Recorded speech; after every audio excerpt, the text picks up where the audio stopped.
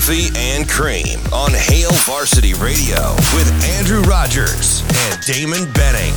Mahomes in the pocket, floats a pass near side. Kelce over the shoulder. He's got the catch. He's got the touchdown. Kansas City, a beautifully thrown ball as Mahomes to Kelce, 18 yards.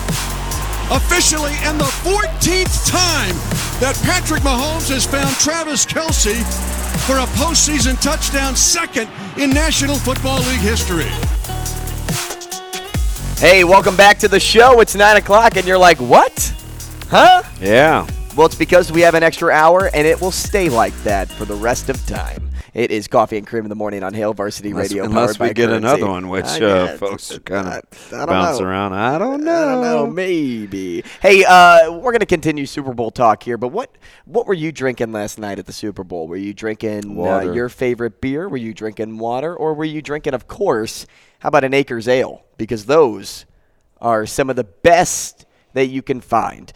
Brewed with Nebraska corn, crisp and clean with that light, refreshing flavor. It's local. We love Acres because it's the perfect beer to pair with a football game, and that's what I was drinking last night. AKRS. And I actually drove by an Acres on my way to Grand Island over the weekend. I've seen. Wow, I head west all the time too. I know. Yeah, right you know exactly right what I'm you're talking about because it pops up out of Yep. nowhere. You're like, oh, that's Acres. They have the naming rights at the Championship Center across the street from University too. Yeah, they do. Yeah. So if you haven't tried Acres Ale just yet, make sure to find some because it's fantastic, and you can really get it anywhere. It really is fantastic beer, though, and it's a great light beer for all of those people out there that may not like something overly heavy. Now, we have been talking about some heavy topics today regarding the Super Bowl, and it's the perfect time to welcome in our next guest. It's Cynthia Freeland. We had her on, what was this, about a week and a half ago, 2 weeks analytics expert for NFL Network, and she was so great we had to bring her back again. Cynthia, good morning. What's up? The listeners are like, oh my gosh. Good morning. It's good to be well liked, Cynthia. Good morning. We wouldn't know. You guys having me back. Exactly. We would not know. Hey, how were all of the Super Bowl festivities for you? I know you were out in Phoenix. It was great. Phoenix is a wonderful host city. I'm actually still here. My voice sounds terrible because it was a very loud event, but it's a little dry here too. I'm gonna blame it on that. Cynthia, because we haven't gotten to this yet, but what is the pushback on the playing conditions? I know the players are furious, but did you hear much real time being so close to it as you were? It was difficult because the only thing I really heard, the man, he's known as the sod father. He really was in charge of the sod for the past I don't even know how many years. He was explaining it, and part of it had to do with a lot of the. I'm butchering this. I'm not a sod person. It's not my thing. But I do know that he said something about the way that a tarp on the half. I don't know, whatever. So I didn't hear much of it. Truly didn't hear much of it real time, except for the fact that someone explained it to me once you started to hear it on the broadcast. Not to be confused with Todd Frazier, the Sod Father. The Sod Father. That is fantastic. Sod Father. I love it. Big fan. Hey, let's talk about Mr. MVP, Patrick Mahomes, because he already has the accolades to back up Hall of Fame candidacy in just 5 years of starts. I mean, has there ever been a quarterback this early in their career that's done what he's done when it comes to Super Bowl wins, MVPs in both regular and postseason, 5 AFC championship games, and 3 Super Bowl appearances? Does anybody match that?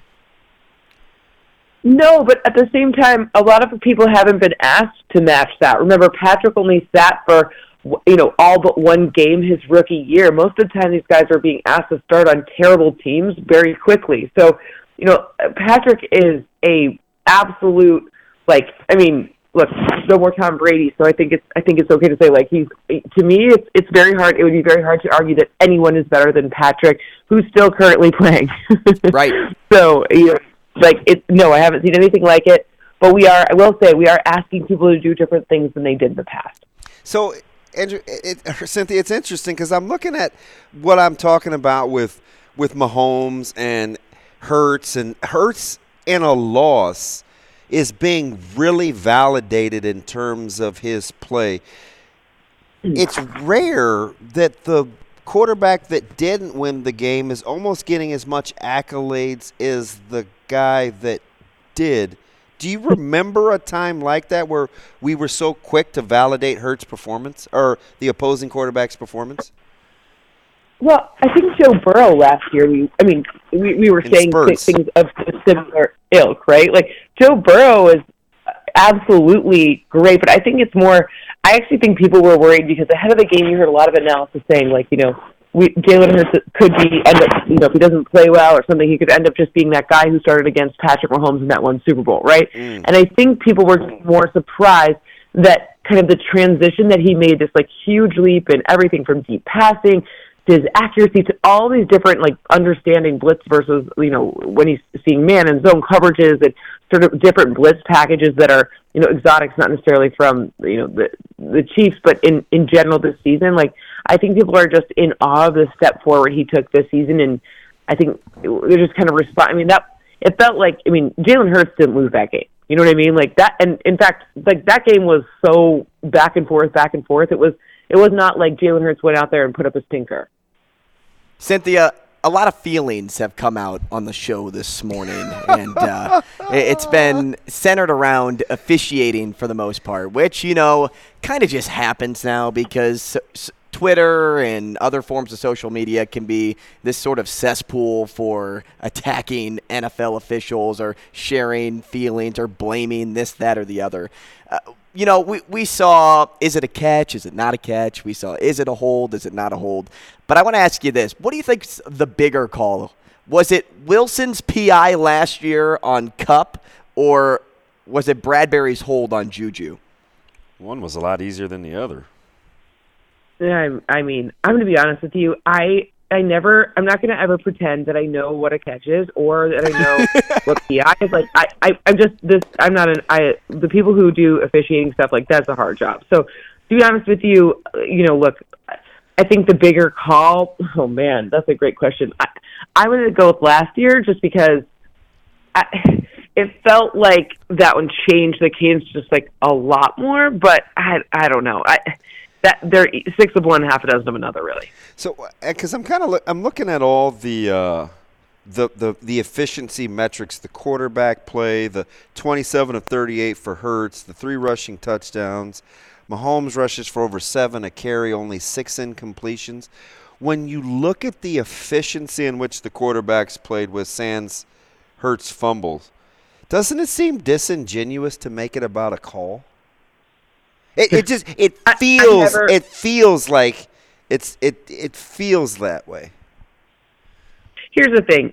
The reality is calls go both ways. Now, obviously, you don't want anything to be decided by what feels like I don't know. I guess, like, I go with what the teams tell their players, which, like, you have to just let it go. Yeah. Like, we can fight about it later. We can fight all you want. It's actually not going to change anything. So, like, play it as it is, right? Like, there's no intentional, no one's like, it's, people feel like it's very personal. It's not. They're humans too to make the call. So, like, the reality is, look, like, there are going to be some that are right, some that are wrong.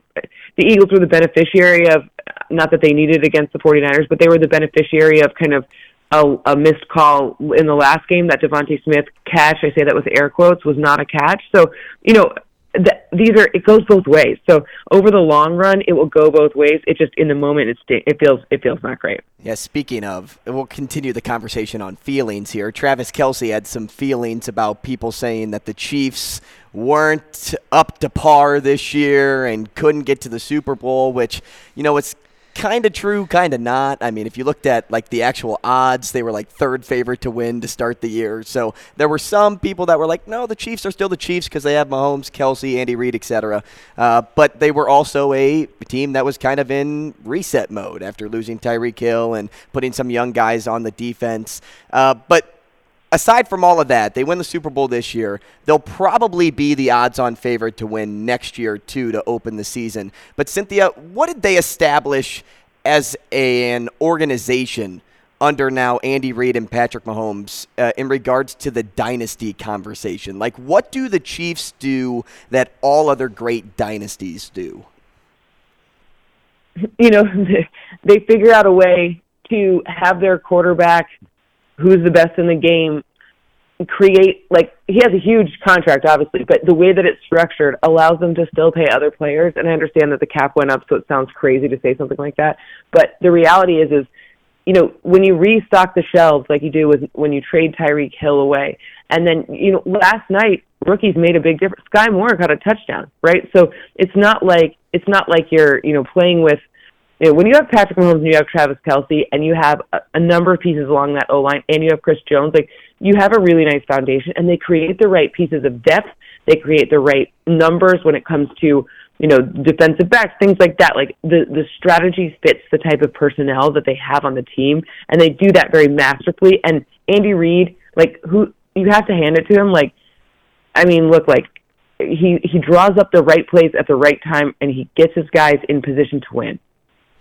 Cynthia, let me ask you something, because you mentioned cap space and quarterbacks, and I'm just going to go back to the original format with the playoffs. And Herbert obviously is going to get the big extension and rookie contract for this calendar year.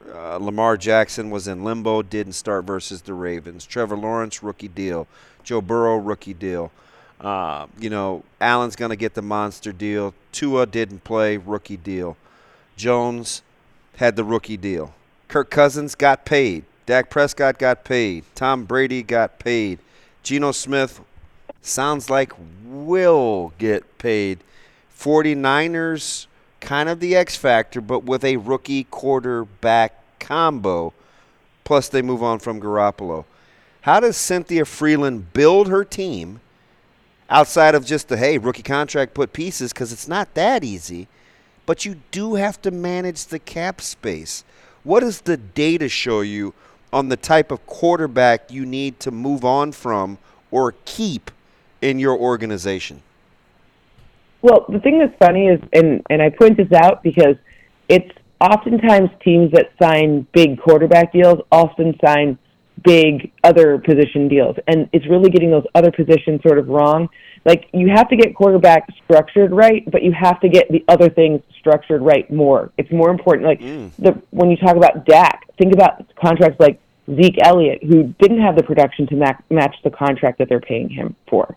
Look at the Saints, that Michael Thomas contract, even though they restructured it, that hampers them all of the time, and he's not even on the field, right? So the reality is that we can blame it only on the quarterback or the quarterback contract, but really it's the fact that, you can't get yourself in a jam. You have to be flexible at a lot of positions, and you can't overpay for positions or players that aren't going to at least help you, enough. Meaning, Zeke was healthy.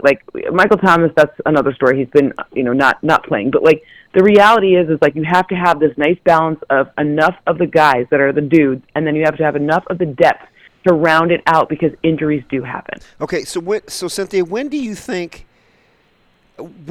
How many years roughly, just generally speaking, if you're the GM, would you move on from a quarterback on a rookie deal to know that this isn't going to be your guy?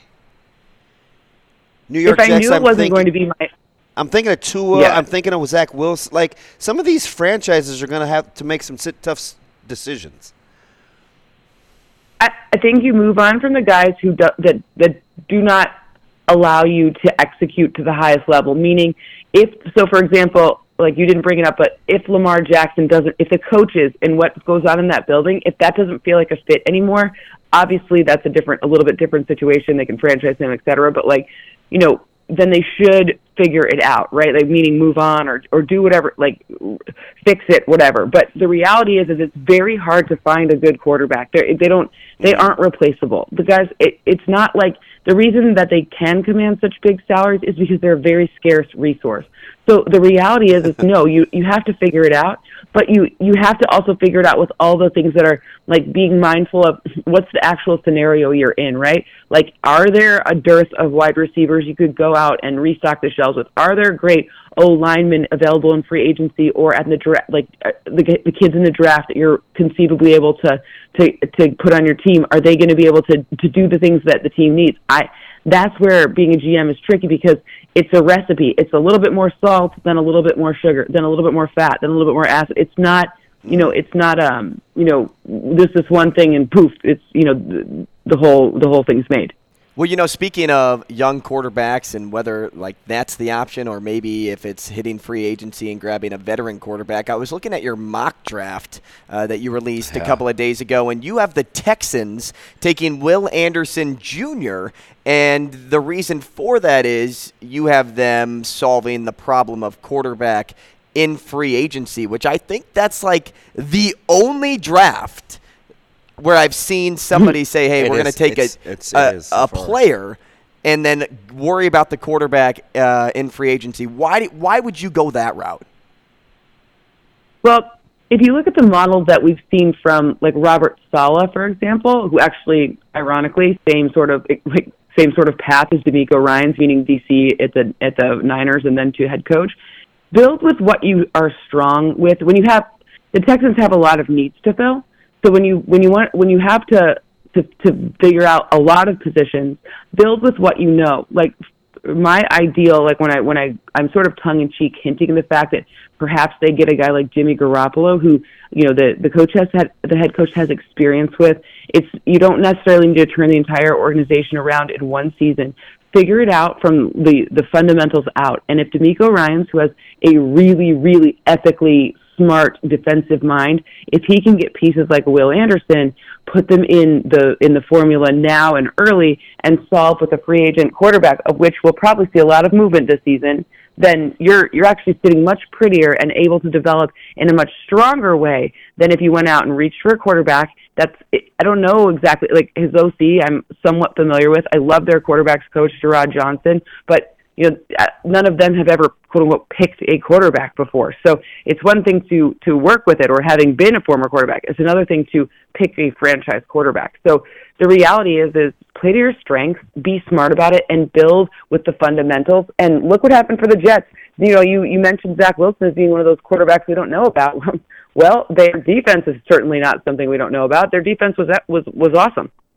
Gosh, you sound just like DeMeco Ryans. I'm a big DeMeco Ryans guy, even though I'm not a Niners fan. I just like how he approaches the game. And he talked about, this was last week, making sure that the pieces are right around the quarterback to take pressure off of the quarterback when you're looking at guys in the draft.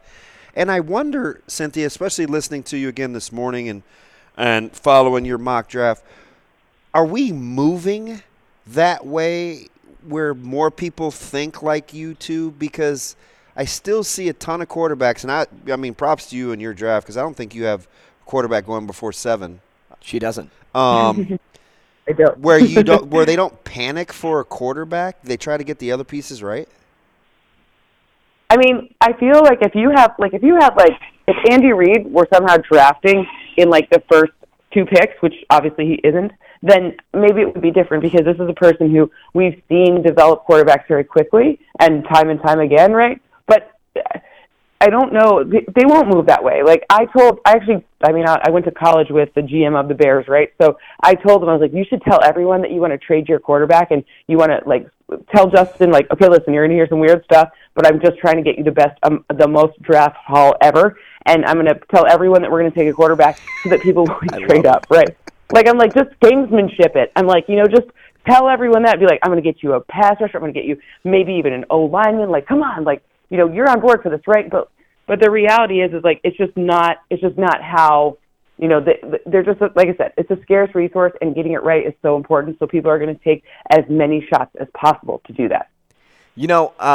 As I think about the Bears, because that's my team, Cynthia, you hit it at home for me. Because of all of that stuff coming out with, hey, Justin Fields is our guy, and the idea is, okay, well, they're not going to take a quarterback, so, is it really worth trading up for 1 when I could maybe, hey, trade up for 2 instead and try to give Houston more stuff, or 3 with Arizona and so forth down the list? Do you think that was a strong play by the Bears just to say, hey, we're going to take our guy regardless, or do you think it's even going to matter come draft day, because if people want their guy, they're going to trade up for their guy? Great question. I think that, look, they're going to trade up for their guy. I do believe at the end of the day, it's probably better for, like, you know, Justin Fields' mental health, if you say, like, it just in general to seem like we're throwing our weight behind someone. But again, someone will trade up. They just maybe lost themselves as a target. You know what I mean? Like, it's a great question, but, you know, long story short, I think that they'll end up being okay. It'll end up being, you know, playing out just fine anyways. Cynthia, you're super data driven. So, is there a position where you just don't believe should be taken above a certain spot? Like, some people think, gosh, you can't take a wide receiver one, or a quarter, or, you know, a running back has to be blank before he goes in the top blank. Do you have some general rules of thumb that you think are best practice for draft slots? Yeah, know thyself. If you're not a team it's true. If you're not a team that really uses a linebacker that drops into coverage, you know, then don't draft one. You know, like know thyself. The value doesn't come from. I would never be so short-sighted as to say, you know, you should never take a running back in the first round, right? Like, I have the Cowboys taking a running back in the first round. I think because they won't be able to. I don't believe they'll be able to keep both. Is that Bijan Robinson, right? If I remember right. At 26? Exactly. Okay. Bijan Robinson, I think, is a very valuable asset. And if you're not going to pay a second contract to Tony Pollard, then that's a very valuable asset and something that you will use. You've already paid Zeke too much. Okay, don't compound the problem by making it worse with adding more. So the reality is know thyself and know thy game plan. If you want to execute, you know, an offense with a bunch of, you know, designed quarterback runs, you need the offensive line that does that. So maybe a guard does make sense for you, right? Like, I don't care. You have to know yourself. Getting it right, meaning that it fits and they contribute to your team right away, is incredibly important. Obviously, you need to build from your priorities. Of course, if your team doesn't have a quarterback, left tackle, pass rusher, corner, and wide receiver, then it doesn't make sense to be like, we're going to start with a running back, right? But, like, you know, build the way that you anticipate and expect to use it, keeping a mindfulness on the scarcity of the position. Quickly here, because we only have about a minute 28. Cynthia, you know, you mentioned Bijan Robinson, and the last couple of mock drafts that I looked at, I mean, you have him going to Dallas. I've seen him going to Philly. And, like, you know, kind of weird landing spots because of the running back room there. Wouldn't you want the proven versus unproven, or is he just that special of a talent that you're willing to take the risk? I think that when it comes to top-end running backs, those are the ones you don't want to overpay in a second contract, you know? So if you have maybe you don't have that top-end running back on the rookie deal, or, you know, whatever it is, that's where that rookie deal is probably smarter. If someone has just absolutely overperformed and now they're going to command too much money in the marketplace, then perhaps you take a guy like Bijan Robinson, who forecasts to be amongst the guys who get the next big contract. Well, we really appreciate you joining the show this morning. Thanks so much. We know you were busy. We know you had a long night last night, but you knocked it out of the park. And since we're transitioning to baseball now, I can use that term. Thank you so much for having me. Always a pleasure. That's Cynthia Freeland, C. Freeland on Twitter, analytics expert for NFL Network. We'll have her on again, probably closer to the NFL draft, maybe even during the combine. Who knows? But when we come back, I want to play Take It or Leave It, and then I want to talk a little baseball. So that's how we'll wrap up and end the show. Stick around. It's Coffee and Cream here on Hail Varsity Radio.